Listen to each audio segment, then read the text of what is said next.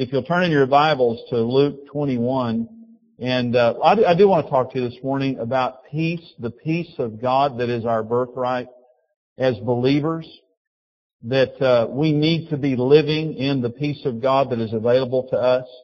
And especially in the world that we live in, the world that we live in is obviously a very shaking world, as Marcus was saying. And let's read this scripture. And as we read the scripture, this is actually a prophecy from Jesus that was given in Luke 21. And as we read this prophecy, remember it was 2,000 years ago.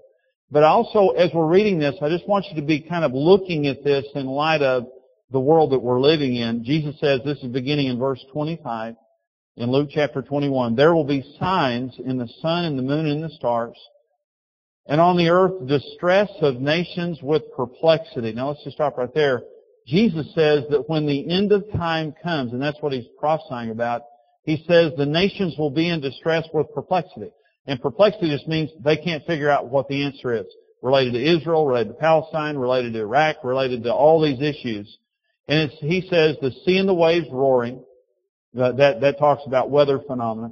Men's hearts failing them from fear and the expectation of those things which are coming on the earth. Let's just stop right there. The Surgeon General this week in the United States released a report saying that anxiety over the post 9/11 attack and also just the war in Iraq and the atmosphere of terror and the threat of terror in America today is the number one mental health problem in our nation. That was this week that the Surgeon General reported that. Many people are experiencing anxiety disorders, sleeping problems, physical problems, and people's hearts are literally failing them from anxiety, and people are experiencing a lot of physical problems from this. So the word there, when it says men's hearts failing them from fear, that is the word phobos, where we get our word phobia, and it means anxiety. It also means terror. That when you understand that 20 or 30 or 40 years ago, we could not understand global terror. But when Jesus prophesied 2,000 years ago, he said, there will be distress among the nations with perplexity. They will not be able to figure out what's going on, and it will be so terrible that men's hearts will be stopping because of terror. And the expectation. See, ladies and gentlemen, it's not just what's happening, it's the next shoe that's about to drop. It's the anxiety over, is there a dirty bomb? Is there a nuclear weapon? Who's the next crazy dictator that's going to rise up? What's the next disaster that is going to happen in America? What's the next 911 or whatever? It's that expectation. And Jesus is talking about it very clearly. For the powers of the heavens will be shaken. Then they will see the Son of Man coming in a cloud with power and great glory. Now when these things begin to happen, look up and lift up your heads because your redemption draws near. Well, I believe that we're living in this world. I don't just believe we're living in the end times. I personally believe we're living in the end of the end times. I believe when Jesus is prophesying here, by the way, when he describes the world that we're living in, he says, when you see these things happen, look up, your redemption draws near. They're going to see the Son of Man coming in power. So I really do believe that we're living in this world, that we're about to see the coming of Christ. But in the meantime, we're living in a world of more fear and more terror and more anxiety globally than I guess any world before us. And it's a very, very difficult world to live in. And many believers are experiencing a lot of anxiety. Well, this morning I want to talk about peace. I want to tell you what the Bible tells about peace. And also I want to tell you how you can live in the abiding peace of Jesus Christ, regardless of what world that you're living in. Let me just go through some scriptures real quickly. Romans 14:17 says, the kingdom of God is not eating and drinking, but it's righteousness and peace and joy in the Holy Spirit. Wherever the kingdom of God is, and Jesus said the kingdom is in your midst. It's here this morning. Jesus told us to pray every day, let your kingdom come. And so when the kingdom is present, peace is present. Romans 15:13. Now may the God of hope fill you with all joy and peace in believing that you may abound in hope by the power of the Holy Spirit. Of course, Galatians 5:22 says the fruit of the Holy Spirit is love, joy, peace. Wherever the Holy Spirit is present, there is peace. In Isaiah 9:6, Jesus is called the Prince of Peace. And Isaiah 53 says that the chastisement for our peace was upon him. One of the primary reasons why Jesus was crucified is so that we could have the peace of God. And it's the word shalom in the Hebrew, and it means total well-being, a sense of total well-being. If we do not walk in the peace of God, then we are literally giving up one of the major benefits of the cross and the atonement and why Christ died. It's one of the main benefits that we have as believers. I want to tell you some other good news this morning. It's free, and you can have it anytime you want it. It's absolutely free. It's a gift of God. You don't earn it. You don't deserve it. You can just receive it from God. Hebrews 6:20, it says that Jesus has become high priest forever according to the order of Melchizedek. He is a priest according to the order of Melchizedek. The name Melchizedek means king of peace. And so Jesus, all through the Scriptures, peace is just one of these major issues now that we see is a part of God's kingdom and a part of the benefit of walking with God and being a believer. Now here's what Jesus said in John 14, verse 27. He says, "Peace I leave with you. My peace I give to you. Not as the world gives do I give to you. Let not your heart be troubled, neither let it be afraid. You have heard me say to you, I am going away and coming back to you. If you loved me, you would rejoice because I said I am going to the Father, for my Father is greater than I." Jesus says, I'm going to go away. I'm telling you right now, I'm going to go away, but I'm going to come back and get you. But as I leave, I am going to give you a special gift that is going to equip you in my absence. I'm going to give you my peace. Let me tell you something about the peace of Jesus. The peace of the world, He says, I'm not giving you peace like the world gives peace. The world's peace is a very circumstantial peace. Everything has to be just right in a worldly sense for you to get any peace, and it's real fragile. Just the least little thing can happen, and it ruins that peace. The peace of Jesus is a trans-circumstantial peace. You can be on a crashing airplane and have that peace. You can be in a foxhole in Iraq and have that peace. You can be living through the worst day in your life and have that peace. You can be going through the most difficult financial circumstance you've ever been through and have that peace. It is a trans-circumstantial, abiding peace. It does not leave easily. It stays like He stays. And He says, I am leaving, but I am going to equip you. I'm going to give you something that is going to give you the ability to overcome until I return. And it's my peace. It's unique to me.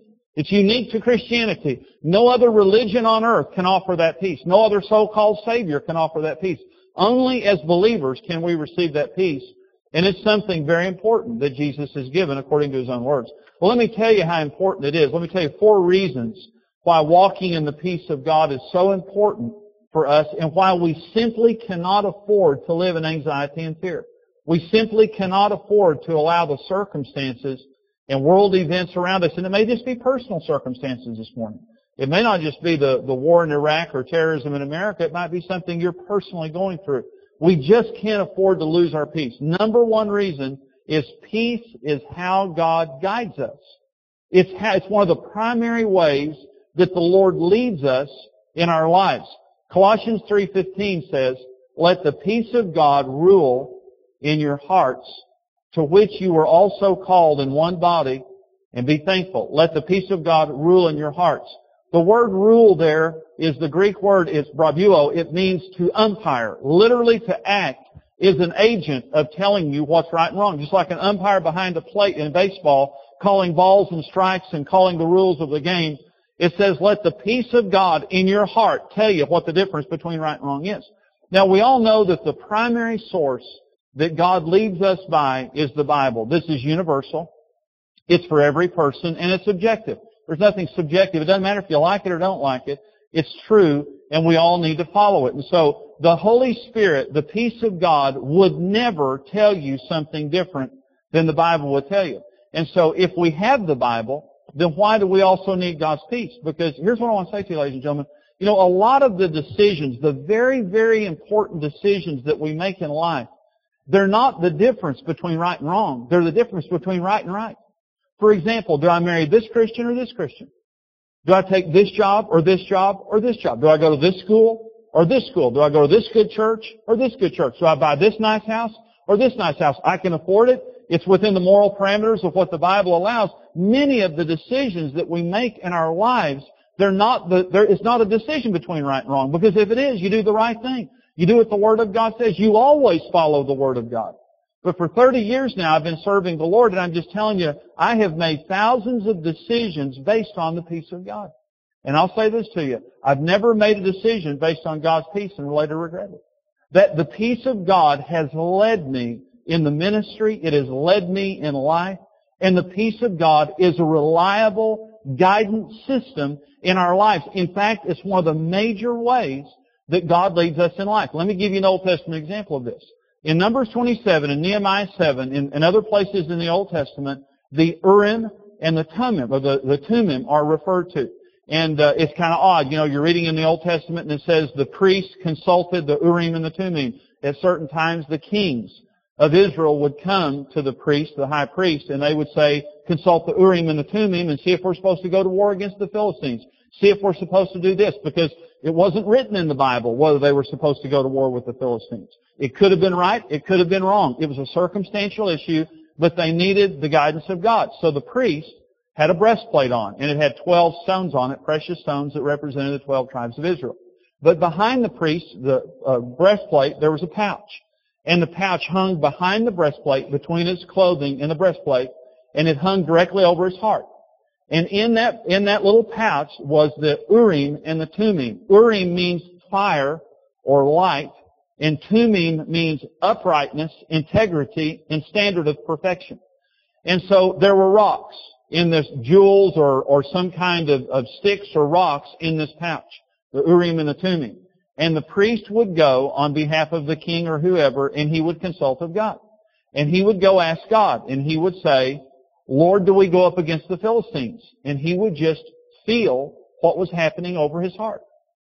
And if he felt fire and something standing up over his heart, he knew that God was saying yes. If he felt no response, he knew that God was saying no. That was the Old Testament peace of God that guided them in the Old Testament. In the New Testament, we're the temple of the Holy Spirit, and everybody's got it. The Urim and the Thummim, the fire of God and the standard of perfection is the Holy Spirit living in your life.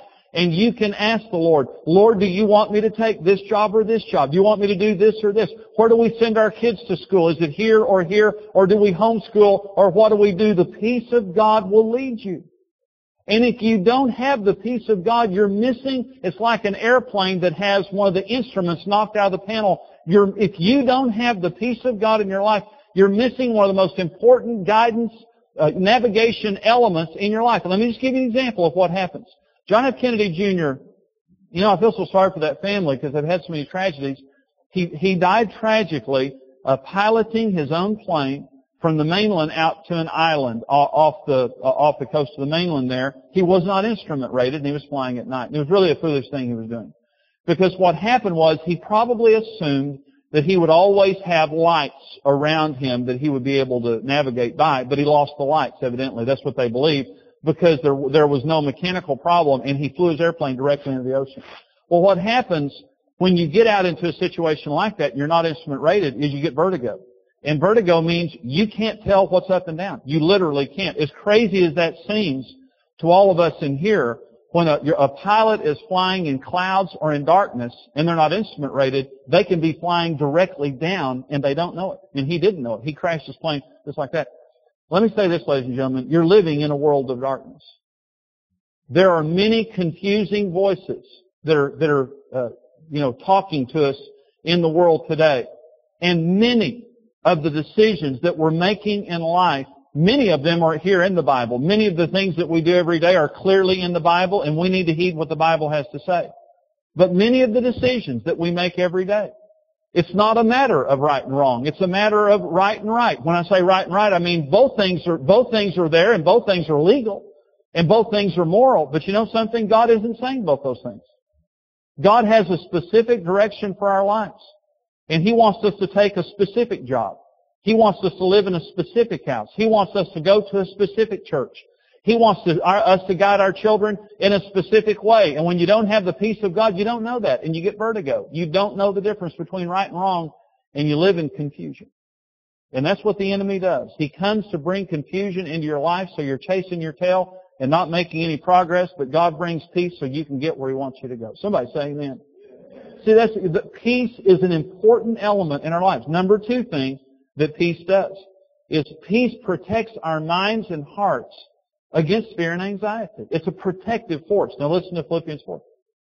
Be anxious for nothing, for not one single thing, but in everything by prayer and supplication with thanksgiving, let your requests be made known to God, and the peace of God, which surpasses all understanding, will guard your hearts and minds through Jesus Christ. Your intellect and your emotions. These are the two things that create, these are the fortresses of anxiety and fear in many people's lives. Satan attacks your emotions and your intellect. That's what keeps people from being able to sleep and rest.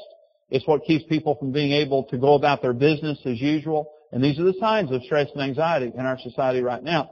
And it says that if we will not be anxious, but we will pray, that the peace of God, which passes all comprehension, you shouldn't be that peaceful, but you are, because it's a divine peace, will guard your hearts and minds. The word guard there is a Greek word. It means to protect by a military guard to prevent a hostile invasion. The peace of God is a military force that God sends into your life that keeps Satan from invading into your life. He can just ruin your life. I believe, in my opinion, the number one spirit that attacks Christians is the spirit of fear. The fear of death, the fear of poverty, the fear of rejection, the fear of failure, the fear of your kids being hurt, the fear of the future. There are all kinds of fears that we have in our lives. And it says here that if we will not be anxious and live in fear, but instead will turn to God and pray, it says the peace of God will set a military force around our lives against the enemy. Pretty good promise. Number 3 reason that we ought to walk in peace. Peace is the preparation and platform of our witness. Peace is the preparation and platform of our witness for Christ. Ephesians 6:15 is talking about putting on the full armor of God. And Paul says, having shod your feet with the preparation of the gospel of peace. Shod your feet with preparation of the gospel of peace. He's talking about a Roman soldier. Paul is going through every element now of a Roman soldier's equipment and his weaponry. And he says, shod your feet with the preparation of the gospel of peace. Now I want to tell you just a couple things. You know, one thing, Jesus would return right now if it were not for all the unbelievers in the world right now. Jesus said this gospel will be preached into all the world, and then the end will come. You understand that everything we do here on earth, we could do better in heaven. You'd get better preaching in heaven, I can promise you that. But can I tell you something? There's only one thing we can't do in heaven, and that's win a person to Christ.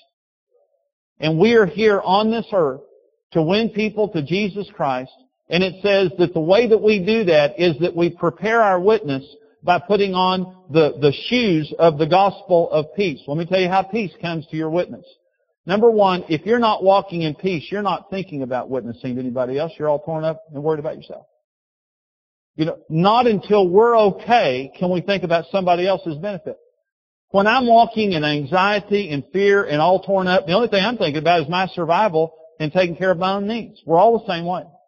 But when I'm walking in peace, when I have the peace that passes understanding, and I know that I'm okay, all of a sudden I look over at you and I start worrying about you. Let me tell you another thing about the peace of God. No one's going to listen to what you have to say until you have peace. You think that unbelievers want to hear a bunch of neurotic Christians telling them how to live their lives? What are we supposed to do, swap prescriptions with them? Peace prepares us to witness for Christ, and without that peace we have no witness. We cannot effectively witness. Let me tell you something else about those shoes. The Roman guard had cleats on the bottom of their shoes. And the reason that they had those cleats is because they could advance on an army going uphill. I mean, they were totally prepared. And so when they were advancing on an army and they were going uphill like that, they didn't worry because their shoes gave them the ability to advance uphill. The church will never advance on our society with the gospel until we have something they don't have. And until we have something that they want. And today, a person full of peace is a precious commodity in the United States of America. Somebody on your block, and I'm not talking about this goofy religious peace, I'm talking about the real peace of Jesus. When someone sees that peace on you, do you know how attractive that makes you spiritually? Do you know how unique that makes you in the society that we're living in? By the way, We live in the most drug-addicted, alcohol-addicted, food-addicted, and sex-addicted society in the history of the world. We're the most obese society in the history of the world, and it's getting worse and worse according to all the statistics and research. And let me tell you why this is, ladies and gentlemen. We live in the most stressful and anxious culture in the history of the world in America. We are the hardest working society on earth. With all of our problems, Americans have the longest work week in the world. We're a very industrious society, but we're driven also. Not only do we have our own personal goals and drive, which there are many good things about the American culture in that respect, we have all the stresses in life, and most people are dealing with those through sex, food, alcohol, gambling, drugs, some kind of nonsense. You know what the Bible says, don't be drunk with wine, but be filled with the Holy Spirit. The way that we are supposed to deal with the pressures of our lives is by turning those pressures to the Holy Spirit and getting His peace, which you can't get in a bottle, that you cannot get through any kind of physical pleasure. Somebody saying that. And so it's the platform of our witness. Number 4, it's the purpose of our ministry in our lives. Peace is our purpose. Listen to this, Matthew 5:9. Jesus says, "Blessed are the peacemakers, for they shall be called the sons of God." This is, we're blessed if we're peacemakers because that's what God's called us to be, is like Him. This is Luke 10. This is a fascinating scripture. Luke 10, "Go your way. Behold, I send you out as lambs among wolves. Carry neither money bag, knapsack, nor sandals, and greet no one along the road. But whatever house you enter, first say, peace to this house. And if a son of peace is there, your peace will rest on it. If not, it will return to you." Isn't this a fascinating thing? You realize the greeting of Jesus was peace. When Jesus came in and greeted His disciples, He would say peace to them. First thing He would say. In every epistle that I've looked at, and I believe this is true, every epistle that Paul wrote begins and ends with a greeting of peace. In the New Testament church, this was something that they understood. They had the right of peace. In other words, Jesus said, whenever you walk into a house, you are a person of peace. You're my ambassador. And when you walk into that house as an emissary of peace, you have the divine right of speaking peace into that house. And when you speak it, it will come upon that house. And if the house is worthy, that peace will remain there. And what Jesus is talking about is, if they receive me, if they receive the gospel, the peace of God will remain on that house. If the house isn't worthy, take your peace back and leave with it. What a phenomenal thing Jesus is saying. That's what they understood now in the early church. Let me read the scripture to you real quickly and to illustrate what I'm trying to say here. Mark 4. "On the same day when evening had come, He said to them, let us cross over to the other side. When they had left the multitude, they took Him along in the boats as He was, and other little boats were also with Him. And a great windstorm arose, and the waves beat into the boat, so that it was already filling, but He was in the stern asleep on a pillow. And they awoke Him and said to Him, Teacher, do you not care that we are perishing? Then He arose and rebuked the wind and said to the sea, Peace, be still. And the wind ceased, and there was a great calm. But He said to them, Why are you so fearful? How is it that you have no faith? And they feared exceedingly and said to one another, Who can this be, that even the wind and the sea obey Him? You know, the disciples had a problem with fear. I mean, a major problem with fear. Until the day of Pentecost, they had a problem with fear. The first thing that Jesus said to the disciples when He rose again is, don't fear. Is that they were constantly full of fear. And now they're terrified because this storm has arisen on the Sea of Galilee. They think they're going to perish. They wake Jesus up. He comes and speaks a word to the waves, and the waves completely stop. Then they became more fearful of Him because of what He did. So they were a mess. And so understand this. There are two morals to this story. One is you can only give away what you have. And the reason that the disciples couldn't speak peace to the storm is because they didn't have it on the inside of them. See, on the inside of the disciples, they looked like a troubled sea. On the inside of Jesus, He looked like a calm sea. Let me tell you the second moral to the story. Your environment will always take on your inner nature. Some people are peacemakers and some people are troublemakers. Some people can walk into a peaceful environment and it becomes trouble in 5 minutes. And some people can walk into a trouble environment and it becomes peaceful in 5 minutes. You can only give away what you have. You can only give your spouse what you have. You can only give your children what you have. You can only give your friends what you have. You can only give the people around you what you have. Jesus was full of peace. And wherever he went, he spoke peace, and peace broke out. And he said, blessed are you if you go and make peace, because I will call you my children. You're my sons and you're my daughters. Our mission is to be peacemakers on this earth, and to go in the name of Jesus, and not to cause trouble and to cause division and to say and do the same things that people in the world are doing that's creating the problems that we see today. But our mission is to go and to distribute and to spread the peace of Jesus. That's our mission. And Jesus says you're blessed if you become a peacemaker, because I'm going to call you my children. Let me tell you how to get this peace real quickly. Four ways that you get this peace. Number one, submission to the Lordship of Christ. Isaiah 9, for unto us a child is born, unto us a son is given, and the government will be upon his shoulders, and his name will be called Wonderful Counselor, Mighty God, Everlasting Father, Prince of Peace. Of the increase of his government and of peace there will be no end. The peace of God and the government of God are always in direct proportion. If your life is 5% in the will of God, you have 5% of God's peace. If your life is 50% in the will of God, you have 50% of His peace. Of the increase of His government and of peace there will be no end. They go directly together, always correlating to one another. And so understand, if today you want the total peace of God, totally submit your life to Jesus Christ. And when you have totally surrendered your life to Him, you have the absolute peace of God in your life. Number two, diligent, faith-filled prayer. The second way that you get peace in your life, and I'm talking about this trans-circumstantial peace that you can have anytime, any place, in any circumstance, is diligent, faith-filled prayer. Philippians 4:6, the scripture that we read earlier. Be anxious for nothing, but in everything, with prayer and supplication, with thanksgiving. Let your requests be made known to God, and the peace of God, which passes all understanding, will guard your hearts and minds through Jesus Christ. I want to say something now, and that is, I did this for years, and it didn't work. And I prayed this here. I've prayed for many years. And for many years, I was a nervous prayer. I mean, I prayed a lot, but I was a nervous prayer. I was nervous before I prayed. I was nervous while I was praying. I was nervous after I prayed. And I never could figure it out. I mean, you would think that the peace of God would come, and it came sometimes, but a lot of times I was a very spiritual warrior. I didn't say warrior. I said warrior. And some of you know what I'm talking about. Well, in this little phrase here, it says, be anxious for nothing, but in everything with prayer and supplication, with thanksgiving. Let your requests be made known to God. Let me tell you what changed the nature of my faith and the nature of my prayers until I did break through and found this peace. And that is, I thought when it said, with thanksgiving, let your requests be made known to God, I thought what that meant was thanking God for what He had done for you. And I believe that obviously we're always thanking God for what He's done. What this means is you're praying, thanking God that He's going to answer your prayer. Lord, we have a financial need, and I'm coming to you with this financial need, and I thank you that you're going to meet this need.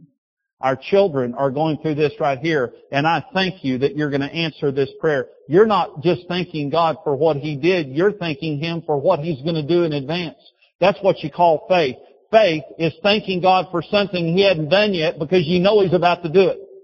And when you pray, and you're anxious for nothing, but you pray with supplication, that just means more prayer, with thanksgiving, thanking God for what He's about to do, the peace of God descends upon your life.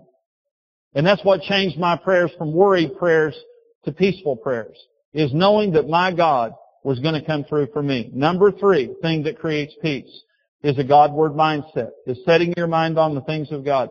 Isaiah 26:3. You will keep him in perfect peace, whose mind is stayed on you because he trusts in you. Perfect peace for a person who has their mind set on God. Romans 8.